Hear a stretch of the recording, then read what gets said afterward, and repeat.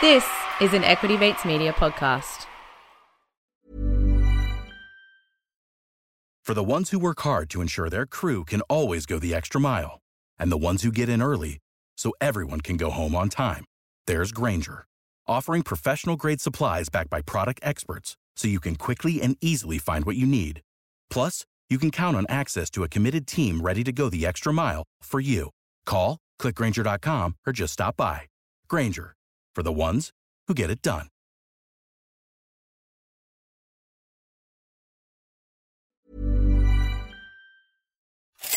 Have a listen to this. Have a listen to this. Now, that kind of talk this week dragged Australia's share market to a two-year low. There are, of course, complex reasons for that. He was the big spender. The big spender. Doing the grocery shopping can take a huge chunk out of the family budget. And that's finance. Hello, welcome to Comedian versus Economist. We demystify the world of money and help you get a handle on the bigger picture. My name's Adam, and I'm joined, as always, by my little older brother and real-life economist, Thomas. Hi, Thomas. Yeah, good, Adam. How you doing? I'm very well, thank you. Now, big week on the show. We're going to cover off what on earth has happened to all my crypto. So I need some help, Tom. I need some help. Facebook apparently aren't paying enough tax. Pauline Hanson is blocking responsible lending legislation. And apparently we're now bribing people to come back to the office, of all things. But first, Thomas, before we get to all of that, I want to ask you, do you think the golden age of COVID is over? And when I say that, I mean the investing boom that seemed to come off the back of the big COVID trough. It all sort of went up, and now it's all heading back down again. Most notably, Kogan this week has come crashing back down to earth. Didn't Kogan have a shocker? Oh, dizzying highs through COVID. And now they've sort of come crashing back down to earth. And I just wondered, is this a Kogan-related thing, or is this more of a correction after the craziness of COVID? Yeah, it's a little bit column A, a little bit column B. I've read a few analysts calling this the amphetamine cycle that we've seen.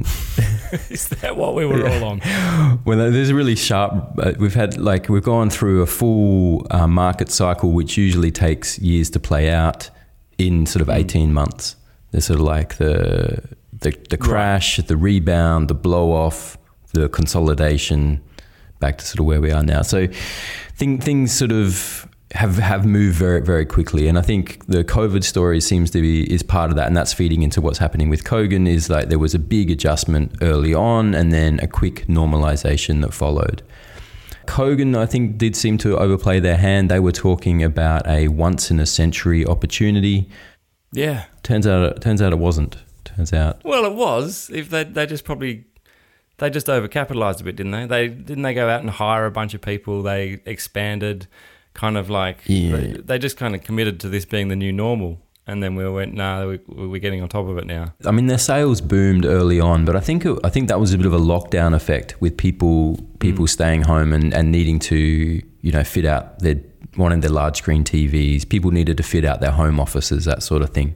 And because there's no, physical retail, they went online and bought that stuff. So it was a boom for Kogan in those early days. I think what they did is then looked at that and went like, okay, this is the paradigm shift to retail, to online retail. In-store retail is dead. From here on in, it's all online retail. And this is what the future looks like. And then they did all of their projections and their plannings based on that assumption, which meant they bought a huge bunch of stock. So they got a huge inventory, and they went and it started expanding their warehousing and all this to deal with this anticipated boom in demand. But that seems to have tapered. The demand side doesn't seem to have come through as much as they were expecting. But they're back down. They're back down lower than they were pre-COVID. Is that just taking into account the fact that they did spend too much, and now they're kind of in a hole? I mean, not in a hole. They got heaps of money. They're still pretty massive, aren't they? But yeah, I mean, yeah, they've got challenges now. They've got. Well, I forget the term now. Demerge or whatever it is. It's a funny word, but they've demerger. No, not a demerger. Oh, That's the only word I know that sounds like that. It's a fee you have to pay when your stuff is stuck on the docks and you haven't moved it to your warehouses yet. Ah. So they've bought up a whole bunch of stuff from China and wherever, and it's now stuck at the docks, but they haven't built enough warehouse space yet, and the warehouse space hasn't come online enough. And so they're now effectively paying rental space at the docks for their gear. And that was a huge expense. Send a heap of those Go boxes there, or whatever they're called, those little portable storage units. Can we just put these up here, guys? Yeah.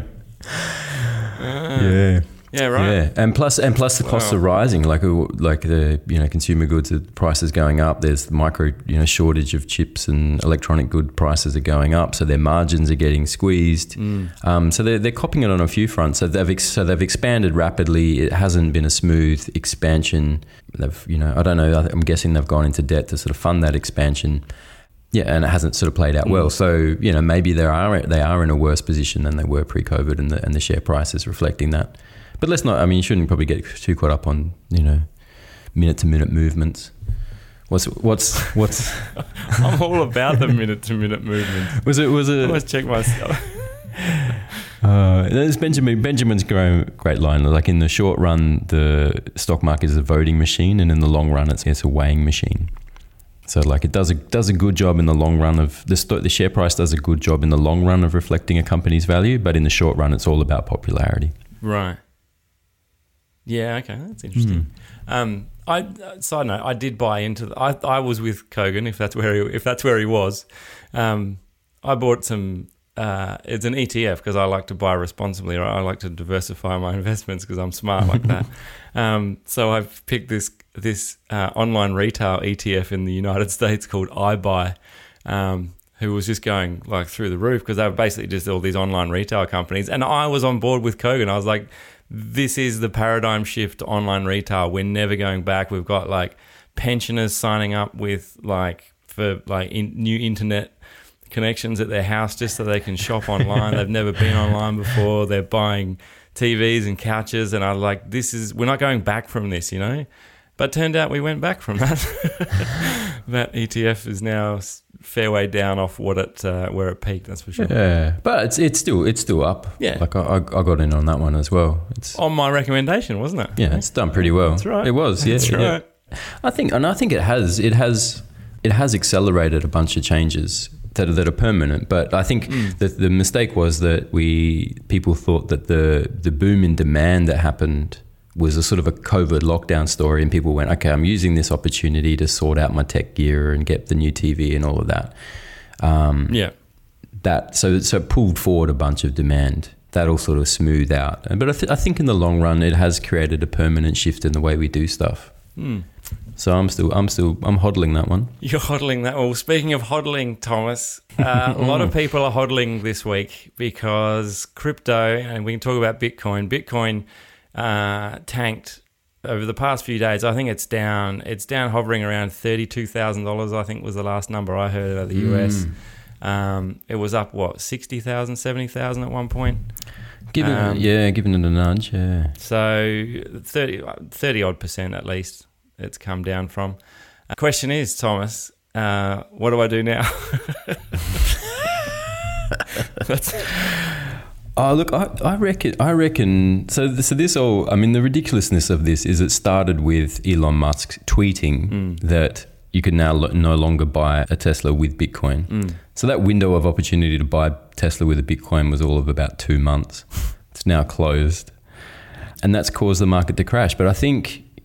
And there was some regulation out of China. Is that just so he could focus his efforts on the Doge rocket to the moon? Is it like there's a spaceship he was building as well? Fair enough. He can't be managing selling Teslas with Bitcoin and building a space rocket out of Dogecoin. Yeah. Oh no. Can you imagine being Tesla's CFO? Just comes down from the top. I want you to buy $1.5 billion worth of Bitcoin. So, okay, that's a lot. It's like, I'm going to tweet and crash the Bitcoin market. You go, what? Can you wait till I offload some of this? No, we're not allowed to sell it. I'm tweeting that too. And then this afternoon, we're building a spaceship. We're going to pay for it with Doge. What? Where did we get Doge from? Sell some Bitcoin. Yeah, it'd be a nightmare. Oh man, can you imagine? Yeah. So, but I think the thing is that so Bitcoin has been trading on a promise, the promise that someday it will become either currency or a store of value. Yeah. But neither of those things are realized yet. You can't really, practically buy anything with Bitcoin. It hasn't been stable enough for long enough to be a store of value. So it's the promise that it's going to be one day be those It things. hasn't been stable at all. Like it. Stable enough for long enough. It hasn't been stable for any longer than about 5 minutes. It plateaued somewhere in 2019 around the bottom there. And after that... So it's trading on the promise. But now I think Musk has caused everybody to look beyond Bitcoin and saying like, there isn't actually a future for Bitcoin. Well, that's changed his tune though, isn't he? I mean, it was all about the Bitcoin a month ago. Yeah.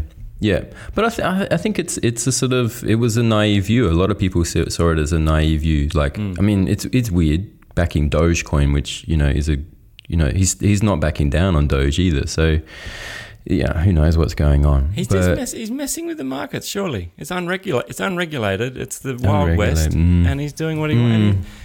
Fair play to him. If I had however many million followers, I'd be tempted to sway the market as well. Yeah, if you could crash a market 50% with one tweet, as if you wouldn't. In an unregulated market where there's like there's no one watching over what happens, then... but isn't that part of the issue too, that China's cracking down on it now? So China came out and said they're banning cryptocurrency, which I think they didn't really allow it anyway. But but now they're like, nah, it's over.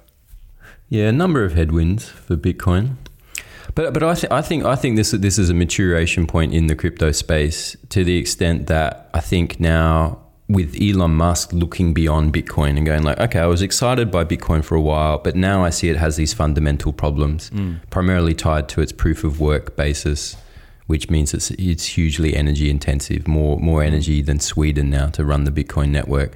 That's not sustainable. And there are already a number of better alternatives. So if you believe there's a crypto future where it's, crypto accounts for the bulk of global commerce, that's not a Bitcoin reality. That's something else. And so now I think the crypto market will transition away from Bitcoin to this is my bold prediction. I think Bitcoin crashes, and from here, this is the end of Bitcoin. I think Bitcoin peaks. I don't think we get a higher peak than this in Bitcoin.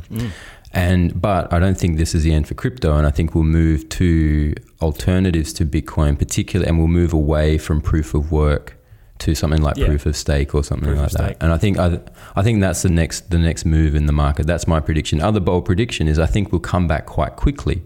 So that in the last crash in 2017, it took three odd years for the market to recover.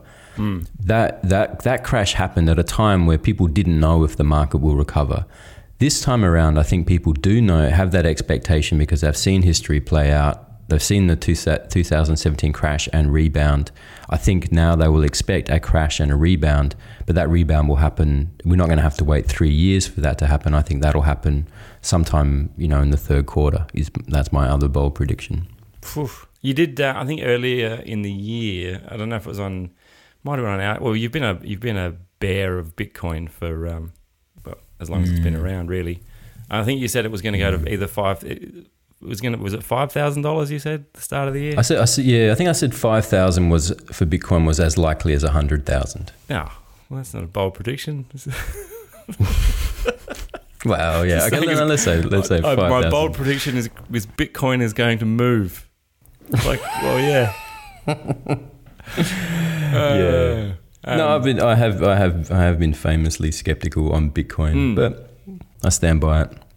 I feel vindicated. Before we get to a break, I just did want to talk to you about Facebook's tax situation. Some concerns, Thomas, in taxation circles that maybe Facebook aren't paying enough tax in Australia. Is that fair? Auditors are grim. They got their grim face on. No. Yeah. No, so Facebook Australia paid $20 million tax. That's a lot. Yes, it is. But Facebook extracted from the Australian market $700 odd million. Right. So of the total revenue that they paid, not a lot coming back to Australia. So they have this reseller agreement effectively where Facebook Australia it collects the revenue for Facebook International or whatever that body is. Right. And so it takes the money from Aussie businesses buying ad space and then on the other side buys that ad space from Facebook International. And so their actual profit on that deal, what they report, isn't very much. Yeah, right. So they're not alone though, are they? Like, I mean, this is not just Facebook and Facebook ads. This is multinational corporation 101. Yeah, that's right. Google, Netflix. Yeah, they're all doing this. Is the way it works, and this is why people are sort of a bit upset. This is one of the key factors driving the government's media bargaining code and that sort of push we covered earlier in the year, saying that they derive a lot of value from the Australian market and contribute very little back in return. And the numbers this year paint a similar story, and I think people see those numbers, see how much revenue companies are making out of, Google's numbers are crazy. Like there's $1 billion in revenue out of Australia and $550,000 in tax paid or something like that. Yeah, wow. I think I read somewhere that Amazon pays $0 in tax in the US. Like it's incredible. I think it's funny. Like you mentioned Netflix.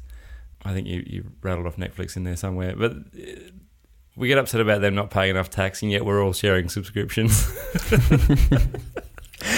Yeah, I love the studies. There's 500. What was it? 500,000 subscribers in Australia and 11 million users. 11 million viewers. Yeah. 5 million subscribers and 11 million users.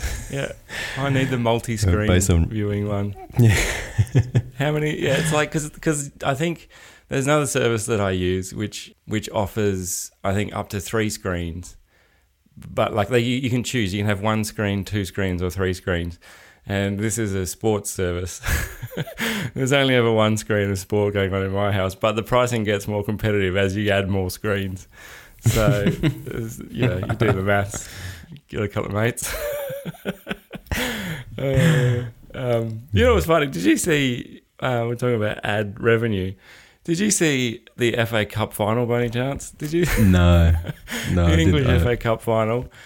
All of a sudden, on the advertising billboard on the side was an advertisement, the length of the pitch on the digital advertising for Edith Cowan University. What is that? And everyone saw it. And they're like, "What the hell is Edith Cowan Uni doing advertising at the FA Cup final? Like, this is normally reserved for the kind of Nikes of the world, massive corporations.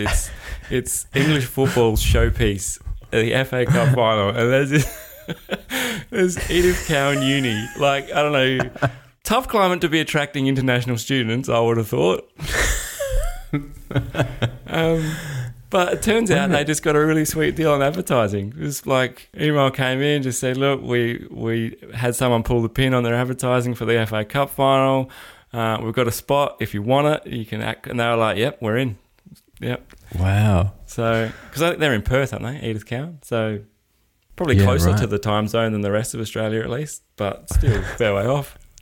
I don't know what their international program's like, but yeah, they just opportunistic advertising. They were just like, yep, sure, screw it, let's do it. Bang for buck. All right. Why don't we pause here? We'll grab a quick break from our sponsor this week and be right back with more after this. Normally, being a little extra might be a bit much, but not when it comes to healthcare. That's why United Healthcare's Health Protector Guard fixed indemnity insurance plans, underwritten by Golden Rule Insurance Company, supplement your primary plan so you manage out-of-pocket costs. Learn more at UH1.com. Hey, I'm Ryan Reynolds. Recently, I asked Mint Mobile's legal team if big wireless companies are allowed to raise prices due to inflation. They said yes. And then when I asked if raising prices technically violates those onerous 2-year contracts, they said, what the f*** are you talking about, you insane Hollywood ass f- So to recap, we're cutting the price of Mint Unlimited from $30 a month to just $15 a month. Give it a try at mintmobile.com/switch. $45 up front for 3 months plus taxes and fees. Promo rate for new customers for limited time. Unlimited more than 40 gigabytes per month. Slows full terms at mintmobile.com. Welcome back. You're on Comedian versus Economist. And don't forget, you can, of course, always send us an email if you like. CVE@equitymates.com, or head over to the website equitymates.com/CVE. We love getting your feedback and emails. But Thomas, Pauline Hanson's been busy this week. She has blocked some changes to responsible lending legislation. Talk me through that. Yeah, this is an interesting one. Don't really know where to sort of sit on this one. Like, I think, so she's come out and said she's blocking these changes that the government's trying to push through, and I think that's probably a good thing.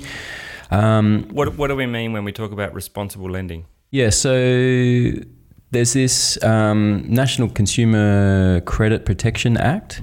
Which has one of its provisions is responsible lending, and this means that the banks can't lend to consumers more money they can't put them in more debt than they can handle. Right. And if they give a consumer too much debt, then that's on the banks. Yep. Does that make sense? So yeah. So a consumer. So it's a funny sort of structure in the sense of, like, if you falsify all your documents and lie to the bank and beef up your income statements and stuff like that, and the bank goes, okay, we're going to give you heaps of money, and you buy, totally speculative high risk apartment or something. Invest in crypto, yeah, for example.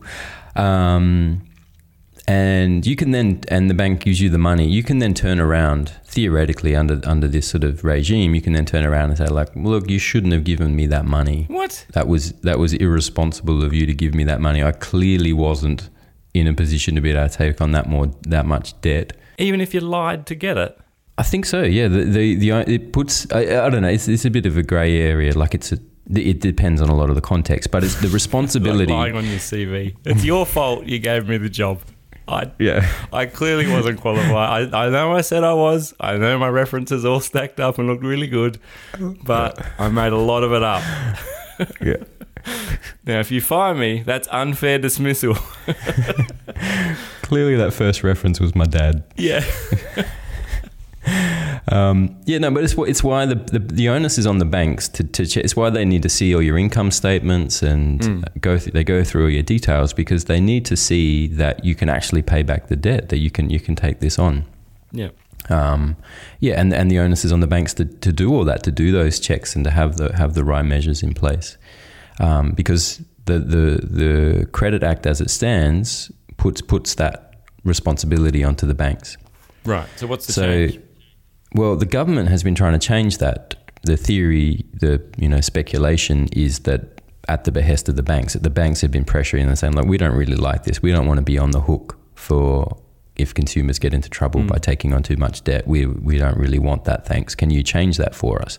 So the government has been talking this up and trying to, making moves to push this through. The context is interesting because it comes after the Hayne Royal Commission, where the number one recommendation from the Hayne Royal Commission was, don't change anything in the National Consumer Credit Protection Act. Number one, 1.1, not just number one, 1.1. 1.1. Look, guys, if you take one thing from this report. Yeah. It's in bold. It's highlighted in a red box. The NCCP Act should not be amended to alter the obligation to assess unsuitability. Right.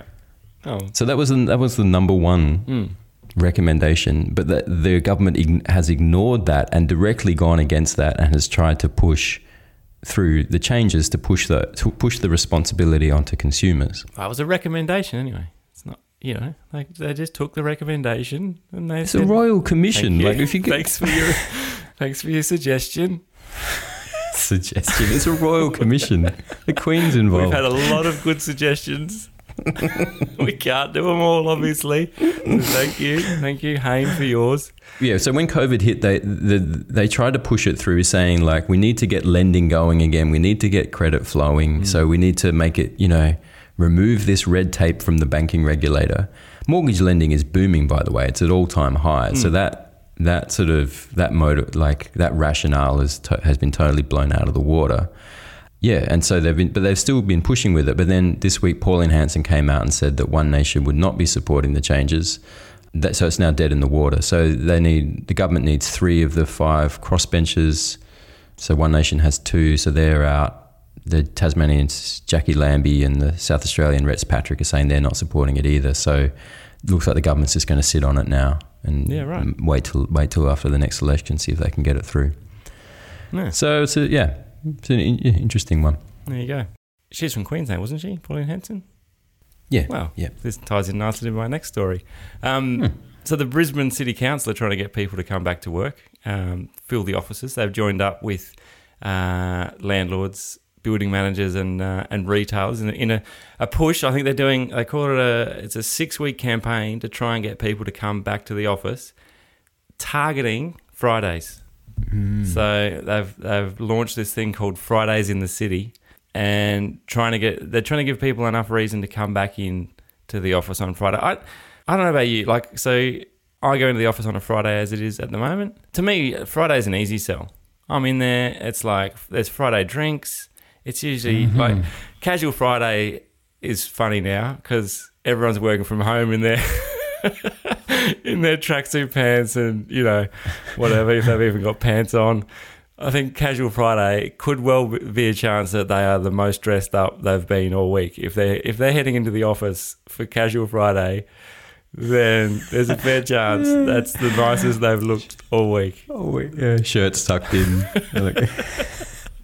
They're wearing deodorant. They've shaved.